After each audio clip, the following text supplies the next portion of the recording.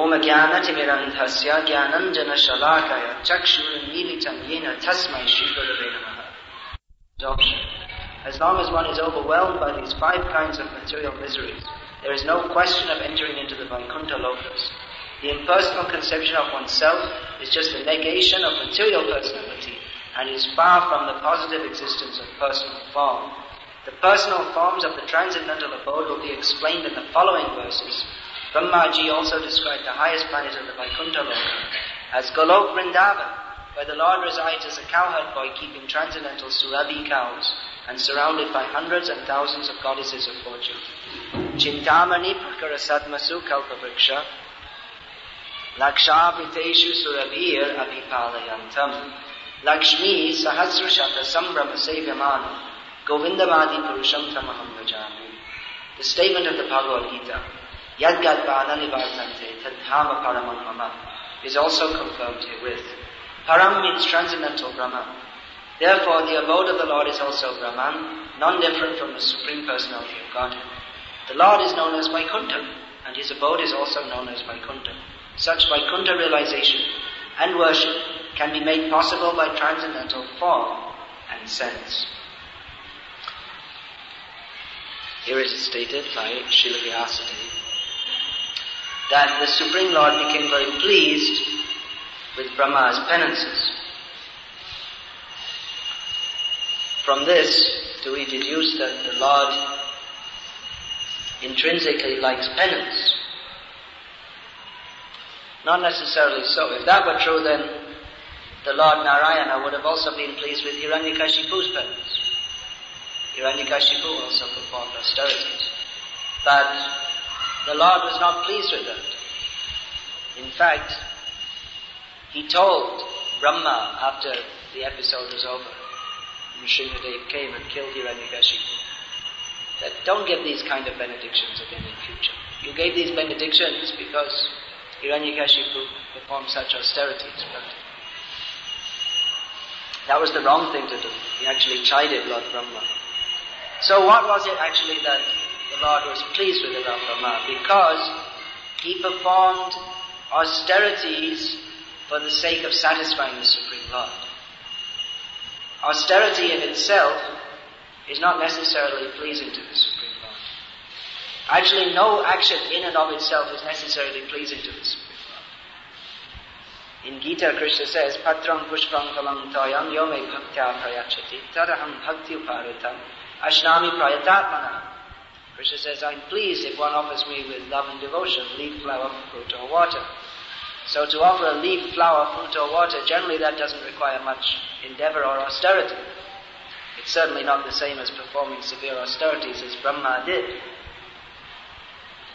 So what is it that is pleasing to the Lord, either in the performance of austerities by Brahma or in the offering of leaf, flower, fruit or water, is the attitude with which it is performed. If it is performed with a genuine desire to please the Lord, he will be satisfied with that. Conversely, even if we offer him leaf, flower, fruit or water or very nice food, then it's not necessarily that the Supreme Lord will become pleased if it's not offered with love and devotion. The famous example is there that Duryodhana invited Krishna to eat. He didn't want to take it. He wasn't interested. Even though Duryodhana could offer so many nice foods, being the king, he wasn't interested. No, I don't like it. So in everything we do, even in chanting Hare Krishna, it's not necessarily that when we chant Hare Krishna that the Lord is pleased. That may seem like a controversial statement.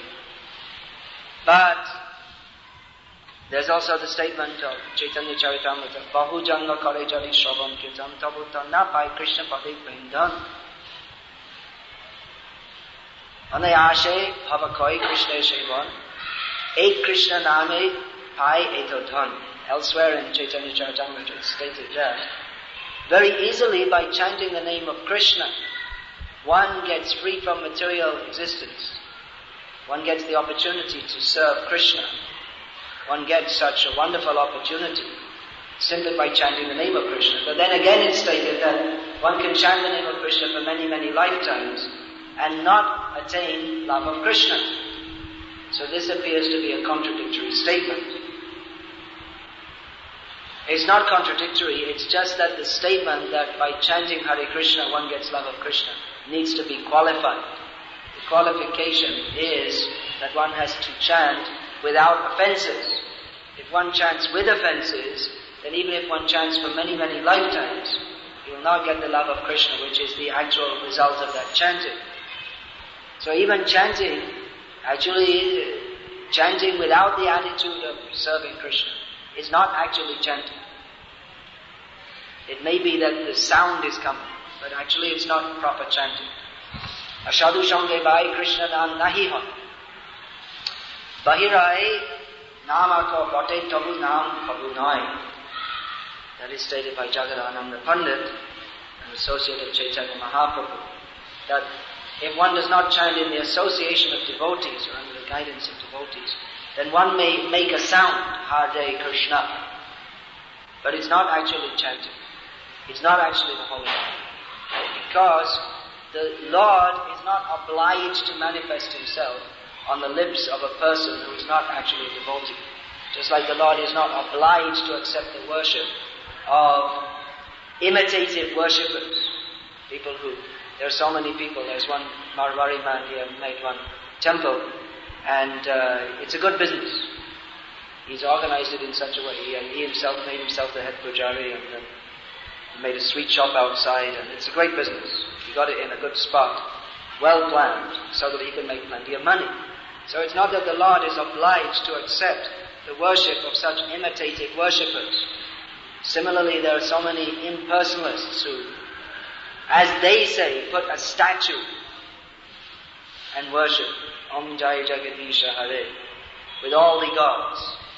But that is not deity worship. That is actually idol worship, because they don't have faith in the Supreme Lord as the Supreme Person. And even though they go through the motions of doing worship, there's no actual bhakti. Actually, their motive is to kill Krishna. Those who say that all the gods are one, or Krishna is simply a manifestation of the impersonal Brahmana. So many mistakes the Mayavadis make. And actually they are offensive to Krishna. It superficially appears to be bhakti, but it's not bhakti at all. Just like Putana, she came with a show of bhakti. Oh, what a nice child. But her aim was to harm, to kill the child. So in the same way, many people they may appear to be like sadhus, but actually their motive is not sat, it is asat, it is impure. They may appear to be very saintly, but you see that the result of their so-called saintliness is that people become sinful. They actually fall down from the principles of spiritual life, just like there was one famous impersonalist who said that all the paths lead to the same goal. So it sounds very nice that this is a good process for religious tolerance, you see, and then that means we'll be nice to everybody. Sadhu should be nice to everybody, so you say all the paths lead to the same goal. So he himself could demonstrate that for some time, although he was born in a Brahmin family, so-called Brahmin family. Then he became a Muslim, and he thought, well, now I'm a Muslim, so the way to God in Islam is we should eat beef. So beef-eating Brahmin, and then people thought, oh, very saintly. Because they're fools. And actually this is all nonsense anyway, that all paths lead to the same goal. And if all paths lead to the same goal, then why the path of bhakti is delineated in Shastra? Bhaktyamam abhijanati. I can be understood only by bhakti. But even this, you see, they take the word bhakti and they change it. Bhakti actually means ahaitukiya pratihataya yatma suprasiddhati. That pure devotion to Krishna, understanding Him to be the Supreme Personality of Godhead without any personal motivation, that is executed continuously without any stop. But they take bhakti to mean just some feeling. Whatever you feel, that is bhakti. Or you can serve the Lord in your own way. No. You have to serve the Lord according to the rules and regulations of Shastra. Just like I was saying, don't dance like this, round and round. So it seems, well, it's very nice. Everyone is very happy. But if Prabhupada came here, he wouldn't be happy because he stopped devotees from doing that. Because you're putting your back to the deity. If you put your back to the deity, that's actually offensive. You may not know, that's why you have to be told. It's actually offensive to do that. The kirtan, just like I'm saying, kirtan means chanting for the Lord's pleasure, not for our pleasure. So, if we're putting our back to the deity, that's actually a sign of disrespect.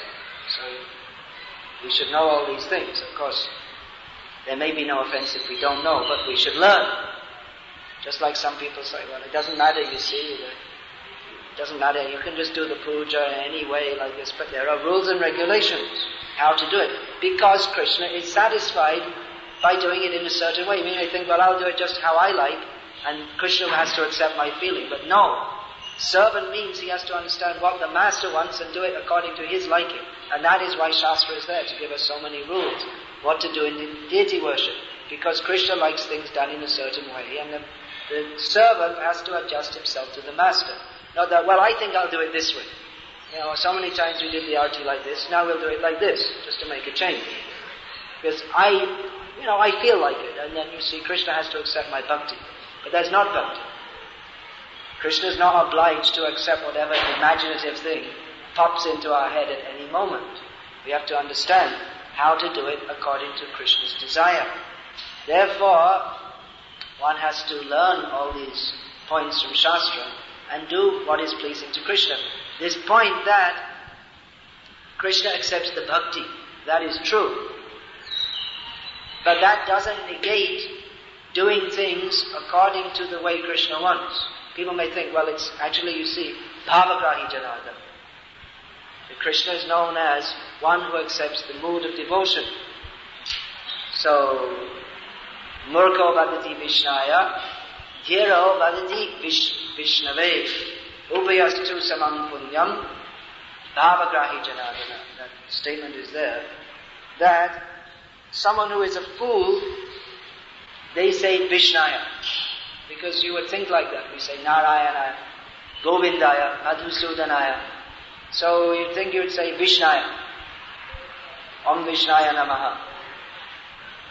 But there's an exception in the grammatical rule. Om Vishnave Namaha, not Vishnaya. So one who doesn't know, he'll say Om Vishnaya Namaha. And someone who does know will say Om Vishnave Namaha. But Krishna accepts the mood of both, if there's devotion. Now that doesn't mean that, well, okay, you can say Vishnaya or Vishnava and it's all the same. One should actually learn how to say it properly. What is the proper way to say it?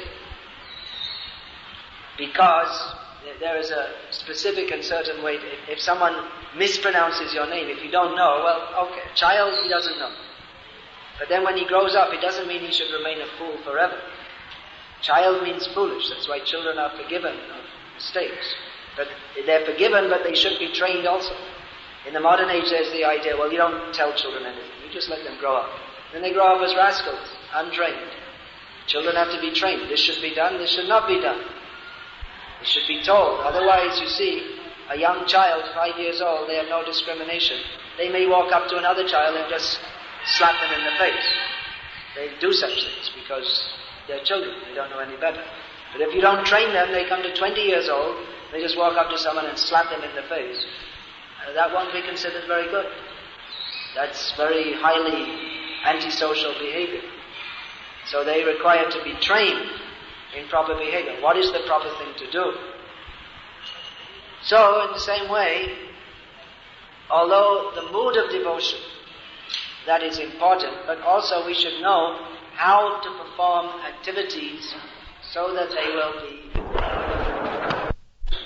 what is pleasing to the Krishna conscious movement. That means in Kali Yuga, not much austerity is recommended, but some austerity is recommended. Tapodivyam putraka yena satvam shudyad yasmad brahma sokyam tonantam. This verse Prabhupada would quote. It's an ongoing principle. It's not that because in Kali Yuga one is not recommended to perform severe austerities, that there should be no austerities. Some austerity is required. That shows the determination of the devotee to serve Krishna.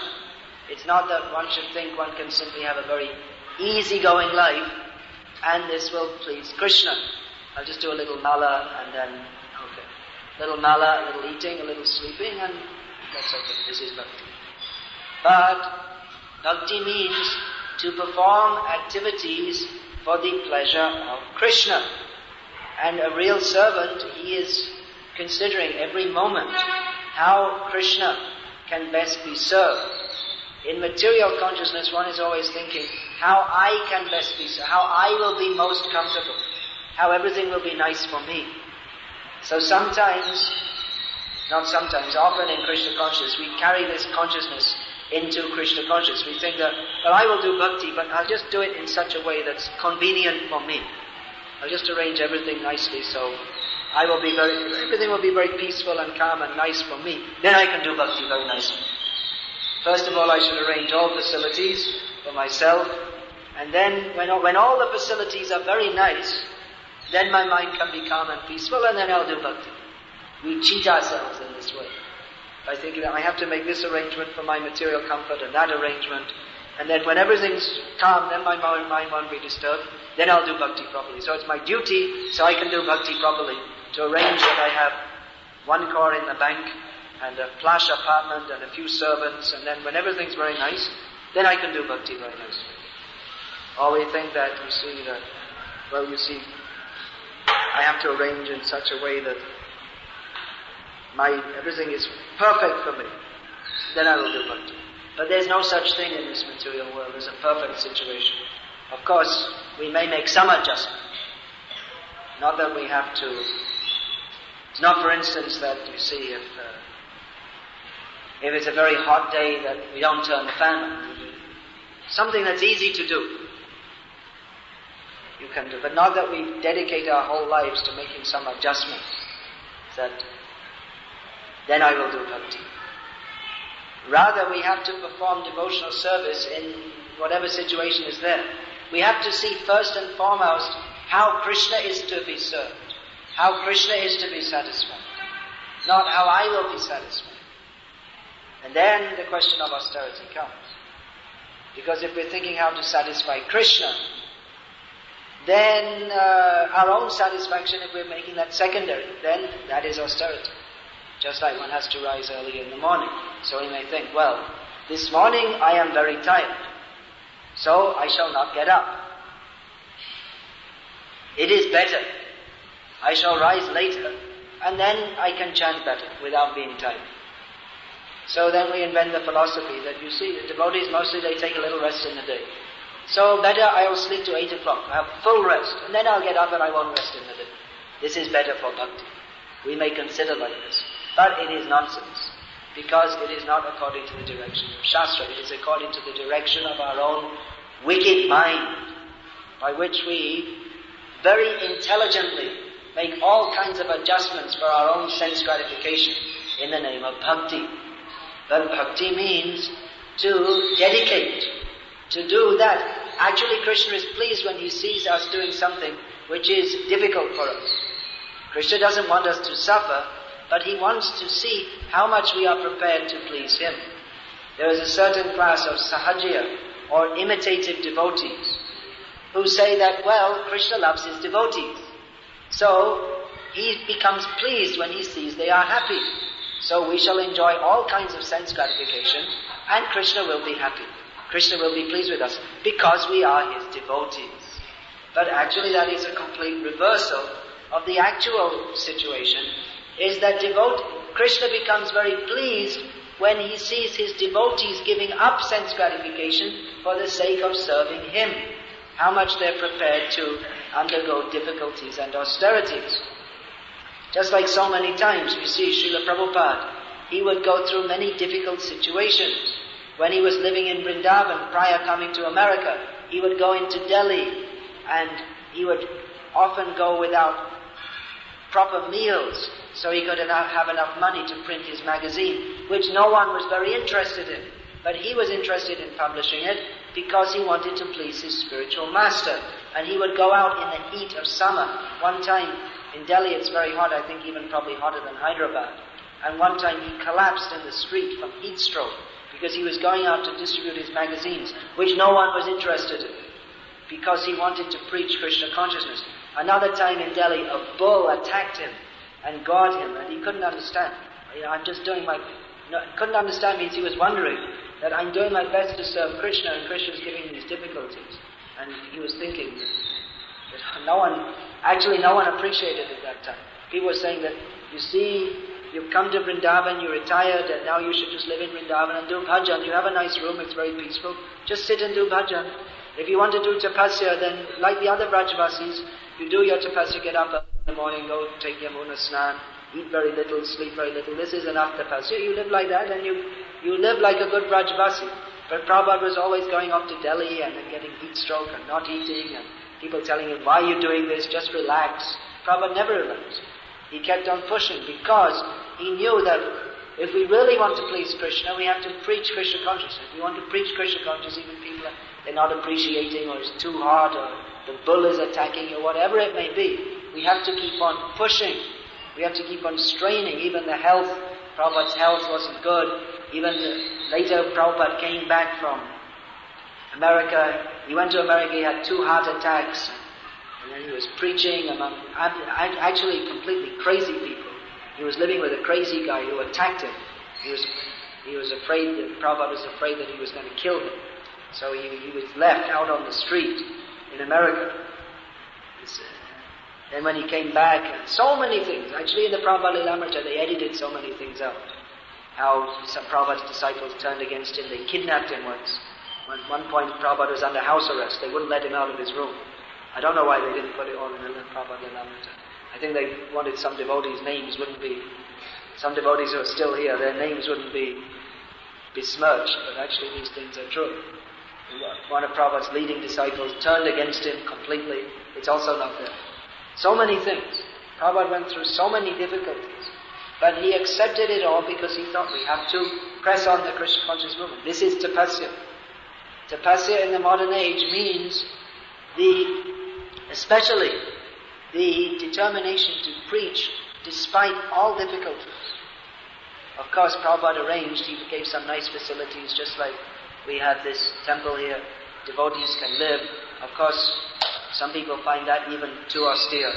They think, well, it's very difficult living in the temple. So they have to go to the difficulty of living in their own so-called house or property or apartment. House, no one has a house these days. Everyone's living in apartments. So they have to go through the austerity of working about 14 hours a day to maintain a little apartment that they can come back to with great anxiety and difficulty. But basically, there are some minimal facilities there, you can say. All facilities there. So devotees can serve Krishna. But one is not supposed to simply live in the temple and arrangement is there for eating and sleeping, but that's not the purpose. The purpose is that one should live taking advantage of the facility and perform the tapasya of preaching Krishna consciousness, giving one's blood, doing whatever is required to serve Krishna. And actually one who is sincere to serve Krishna by preaching, he will definitely go through many difficulties, undoubtedly. There is no acharya or great devotee in history who has preached Krishna consciousness and he just goes to people and says, chant Hare Krishna, and they immediately surrender. Oh yes, okay, alright. Everyone, yes, whatever you say, we'll just do. No. Preaching means to fight against Maya and against Maya's representatives. Even sometimes you see, just like I was saying, Prabhupada, his own disciples turned against him. That is typical of Kali Yuga. That is, preaching Krishna consciousness, sometimes it means, you see, you're distributing Krishna bhakti and different people come. Sometimes a snake will come. And just like a snake, by payo panam bhujanganam kevala visha vardhanam, when you feed milk to a snake, simply his poison increases. They become very dangerous. So it may be even someone, you're trying the best to benefit someone, but they reciprocate by becoming a poisonous snake and biting you. And still you have to go on preaching. That is the attitude of a preacher, despite all difficulty. Physical difficulty, mental difficulty, all kinds of difficulties. He is determined simply to, I have to give this bag of blood and bones which I have achieved through my bad karma. Now by good fortune, I've been given the opportunity to serve Krishna. So let me do it in the best way I can possible. So this attitude of bhakti will very much please Krishna, and that is the way to get admission into the world of Krishna. Otherwise one can formally do bhakti, little chanting, Hare Krishna, Hare Krishna, Krishna Krishna. Alright, it's chanting also. But that won't satisfy Krishna as much as the sincere endeavor to serve Him, despite all difficulties. So Prabhupada, as the Acharya, he set the example. He pushed his disciples. Work hard, Krishna. And he himself set the best example. Even in his old age, he was working so hard how to serve Krishna in the best possible manner.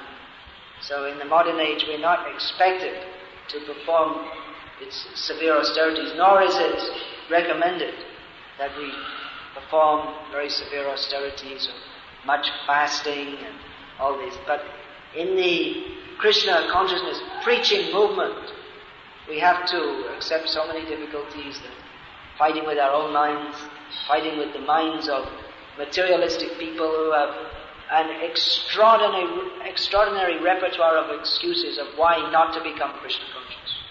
They have all kinds of reasons. And Maya will supply them the intelligence. They'll invent one thing after another. Why we should not surrender to Krishna. They're shameless people. Actually, it's recommended best. Prabhupada recommended, give them the books.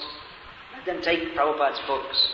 That will be the best way for people to come into Krishna consciousness. Let them take these books in which everything is set down clearly. And by the pious activity of taking a book and giving some donation, then that in itself is pious activity. Pious means bhakti unmukhi punya. That piety which is in our preaching. Prabhupada emphasized so many times that we may speak so many things and we may do kirtan and so many things. But the main preaching is distribution of Prabhupada's books, and unless that is there, then everything else is hollow, actually. So I guess if we did this program, there are no books. Prabhupada said the success of a program is measured by how much people take books. So at least we should have books there for them to take. We shouldn't think that we just give a lecture and we come and we take some prasad and then we go. No, that wasn't Prabhupada's idea. Prabhupada's idea was that we should distribute books. Let them take the books. That will help them eternally. Prabhupada even said, you may give a lecture, they'll hear it, they'll forget. But if the book is with them, that's something solid, positive, that will stay.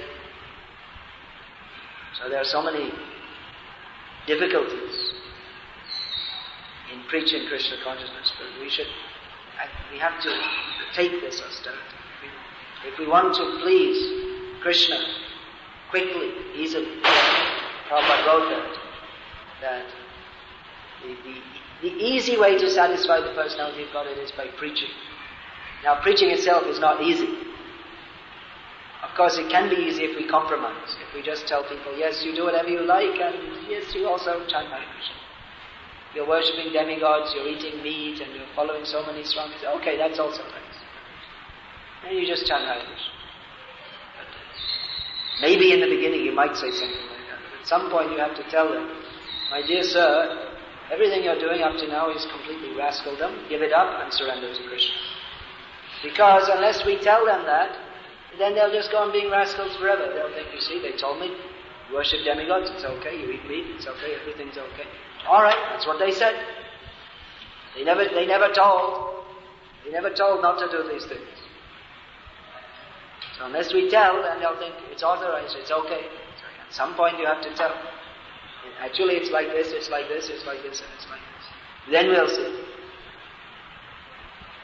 Recently in Salem in Tamil Nadu, our devotees, they conducted a 4-day seminar for all the people who are coming regularly on Mayavad. Because everyone's infected by this disease, pretty much. So there was one man there, he'd been chanting one round of Hare Krishna for about 4 months. So on about the 3rd day, he started protesting. It's too much for him. Why are you saying, you see, you shouldn't worship all the different gods? So many great sadhus, they worship all the different gods. And Why are you saying? And he became upset and he said, well, this is according to Shastra. You should only worship Krishna. And he became so upset and he went away and he never chanted Hare Krishna anymore. So what should we have done? Should we have said, yes, actually it's okay, you worship all the gods and you chant your one round of Hare Krishna?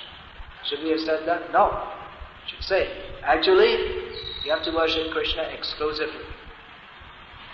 And he went away upset and all the other people understood, who hadn't understood previously, that, oh, we're chanting Hare Krishna, but actually, of course we heard that we should only worship Krishna. Now we understand why from Shastra. So, 49 people or so, about 50 people there, so 49 people became convinced why we have to serve Krishna, why we have to surrender to Krishna. And one person who was superficially chanting Hare Krishna went away, upset. So preaching means sometimes we may have to upset people. That's actually the test. When we speak the truth, what is the fact according to Shastra? That will test. Who actually wants to accept? Who is sincere? And who isn't sincere? As long as we try to cover the facts with something. Yes, it's okay, just, adjust this and that, and, it says this in Prabhupada's books, but anyway, you just adjust this way and that way and the other way. As long as we go on like that, then many useless people may come and yes, everything is okay. And we'll be another edition of Mayavadis. And we'll be popular, maybe among a few people. But we won't be popular with Krishna. We won't make any strong devotees or people who are convinced, ready to give their life for Krishna. We won't make any pure devotees. We ourselves won't be pure devotees. Because we're not saying what Krishna says. We have to say what Krishna says, which is Sarvadhamam Parityajya Mam Ekam Sharanam Vraja. Surrender to me only. This is actually Bhagavad Gita. This is what Krishna came to teach. Krishna didn't come to teach that, well, you just do whatever you like. Arjuna, you want to do what you like? Well, okay. Just do whatever you like. You want to go to sleep on this chariot? Here, I'll make a nice bed for you and family. You don't want to fight? Okay, just sleep peacefully. Let's go away to see, why should we be on a battlefield? It's nasty, it's noisy, it's hot, and apart from that, you can get killed. So, actually, Arjuna, you're right. It's a much better idea. It's a nice area around here, Kurukshetra. You'll just drive away I'm a good chariot driver. So, we'll drive away to, there's some nice pond. We'll relax under a tree by the side of that. And we can call, you see, I'm God, so we can call some of my servants. And we'll just relax, and some people can come and massage our feet, and they can bring some sherbet. Actually it was in the winter, so they should bring some herbal tea. And you see, it'll be very nice. And why should we bother with all this fighting, you see? Let someone else do it. So he could have said that, but he said, no. You don't want to fight, you're a rascal. You're a nonsense, you should fight. Why? I want you to. And I'm God, you should do what I say. So he had to go through it. He didn't want to, but he did, and he became famous. He's a great devotee for this. Krishna tested him. Do you want to serve me or you want to serve your senses? I'm with you. Krishna said that you have to go through difficulties. If you'll take the difficulties for me, I'll be with you and I'll protect you. But if you don't want to go through the difficulties, okay, you go find some nice tree 3 miles away from the battle. You can sit under it and chant, but I'm not going to be there. I'm going to be in the battle. That's where Krishna is. Krishna is in the battle. He's with his devotees, those who are taking the difficulty to serve him. So, as Prabhupada mentions here, those who use the word, a person who is sincere in heart. Those who are sincere in heart. Can we do something about this? That's another thing. We should think how Krishna is to be served. Always have to see what is necessary to do to please Krishna. Not formally. If we simply do formally, then yes, we'll follow all the rules of it. We have to see how is Krishna to be served. The door is banging, so some arrangement should be made. It doesn't bang. It's not a very difficult thing to do. It requires one to stand up and latch the door. That's all. But if you don't think, then it'll be banging for the next 20 years until it falls off the hinge, and then it'll be sitting on the hinge. for the next 20 years after that. Because no one can think how Krishna is to be served properly. So we should see all these things. We should see with divine vision everything. How are we to serve Krishna? You have a temple here. That means you have to see. You have to keep it clean for Krishna. You have to make a nice atmosphere. This is Krishna's temple. Everything should be done for His pleasure. So that is the difference between pure devotee and a formal devotee. Pure devotee is always an anxiety how to serve Krishna in the best way and is prepared to undertake any difficulty to serve Krishna.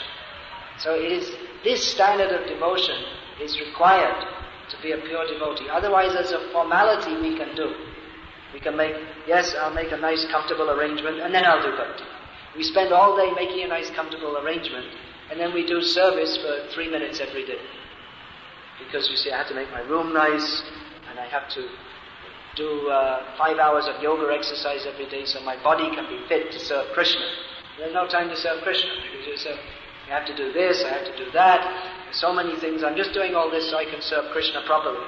And at the end of the day, there's no time to serve Krishna. But we're very healthy and everything very nice arrangement in the room and everything perfect. But it takes you all day just to keep it like that. No, you have to see how to serve Krishna in the best way. That should be our motive. What will satisfy Krishna? That we have to see. Even it may not satisfy us, but actually it will satisfy us. And we'll never be satisfied. As long as we're thinking how I will be satisfied, we'll never be satisfied. And as long as we're only thinking how to satisfy Krishna, there'll be so many difficulties and so many things. But actually we'll be blissful because Krishna will bless us with the nectar of pure devotional service. Hare Krishna. Is there any question about this? Speak loudly so others can hear.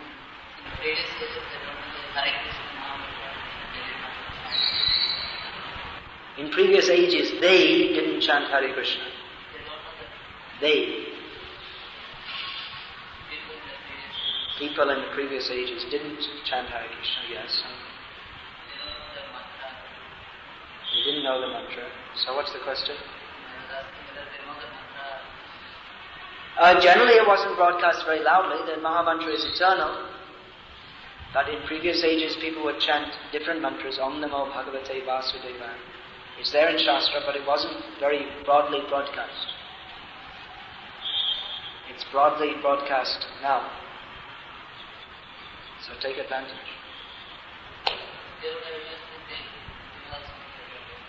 They could have also had advantage if they had chanted it, that's true.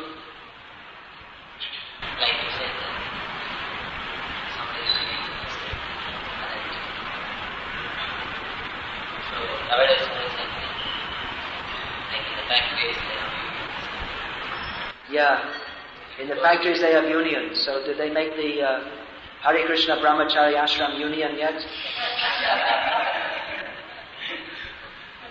If it comes to that, then close the whole temple down. No use. Brahmachari means Brahmachari Guru Kule Vasam Danto Guru Ritam. You should live as a menial servant. Dasavana Acharam Nicho Sudrira Guru Sevi. What is that? Sudrira Guru Sokridam. The Brahmachari should live as a menial servant in the Brahmachari ashram. No demands, no trade union. No such thing. While preaching, somebody says that I'm worshipping all the way because everybody is one, and then you say that we should not say, okay, go on worshipping them, but we still chant one now. That's very wrong. But we have to say that you have to, that's all not correct, only Krishna is 40% and all. If you preach like that, then he may not, in that position, he may not be able to understand it. Like, just the first time we are preaching to him, the first time someone comes, if we tell them that all the gods are not the same, they may not be able to understand. Well, he definitely won't be able to understand if you don't tell him. There's no way he's going to understand unless you tell him. He may not understand if you tell him, but if you don't tell him, he's definitely not going to understand. So there's a better chance he understands if you tell him. There's no chance if you don't tell him. You can ask him to chant Hare Krishna, but actually I see that Prabhupada, he always spoke philosophy to people. He didn't always ask people to chant Hare Krishna when they first came. First he would try and convince them of some of the philosophy, and then you can give them Prabhupada's books also. Otherwise, you see, if you don't preach, then what's the use? What's the point? If you think, well, he's not going to understand, so I won't preach. You have to wait for someone who can understand. You have to wait for someone who is like a pure devotee in their last life to come. And then they also won't be preaching to because they already understand. So who are you going to preach to? Afterwards, he'll become sufficiently familiar. When? At which point? Someone has to tell him at some point. Anyway, you don't preach like this because you yourself are not convinced. It's better you don't. First you become convinced yourself. You can tell him you do whatever you like, follow all the different paths, everything is all one, and then they'll be happy. And you'll go to hell and he'll go to hell.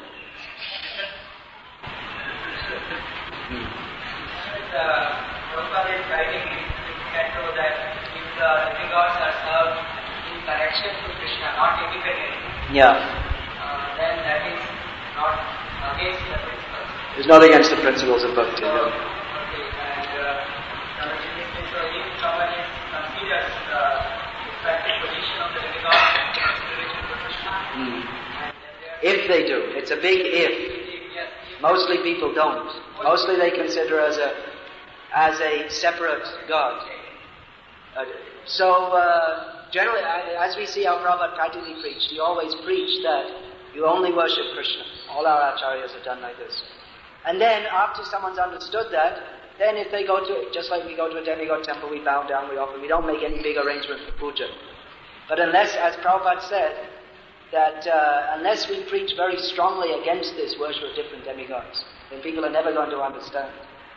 If you say, yes, you go on with the worship and you just think they're servants of Krishna.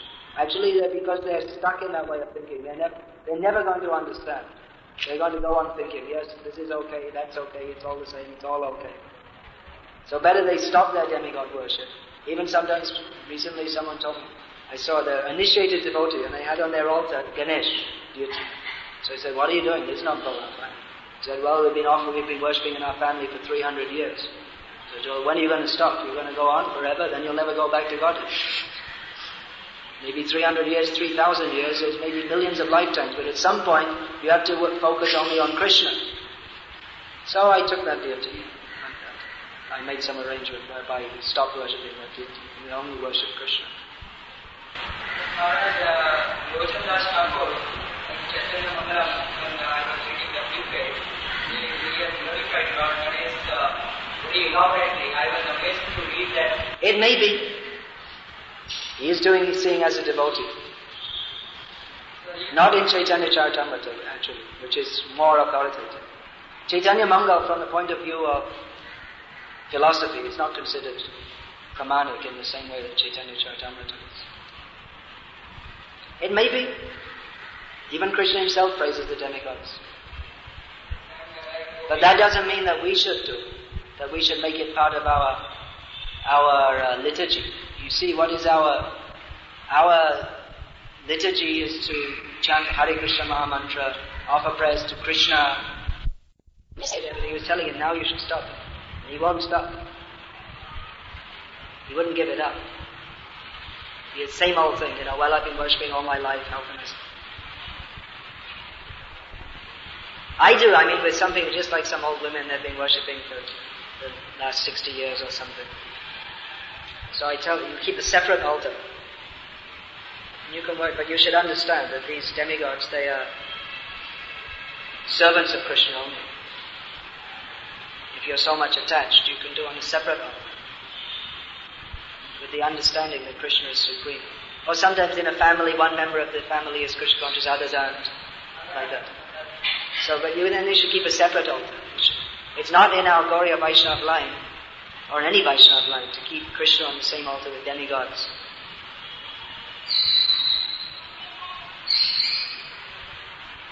They may be worshipped separately. But that also, incidentally. Not that we do elaborate pujas or any such thing. Sometimes they keep Ganesh at the door entrance to the temple. Door entrance to the temple, yeah. That's a common thing. Why? You don't know after so many years of India. No, basically, I know basic idea that it's like he's removing... He removes material, yeah. But then Ganesh himself gets power from Nrsimhadev. So we...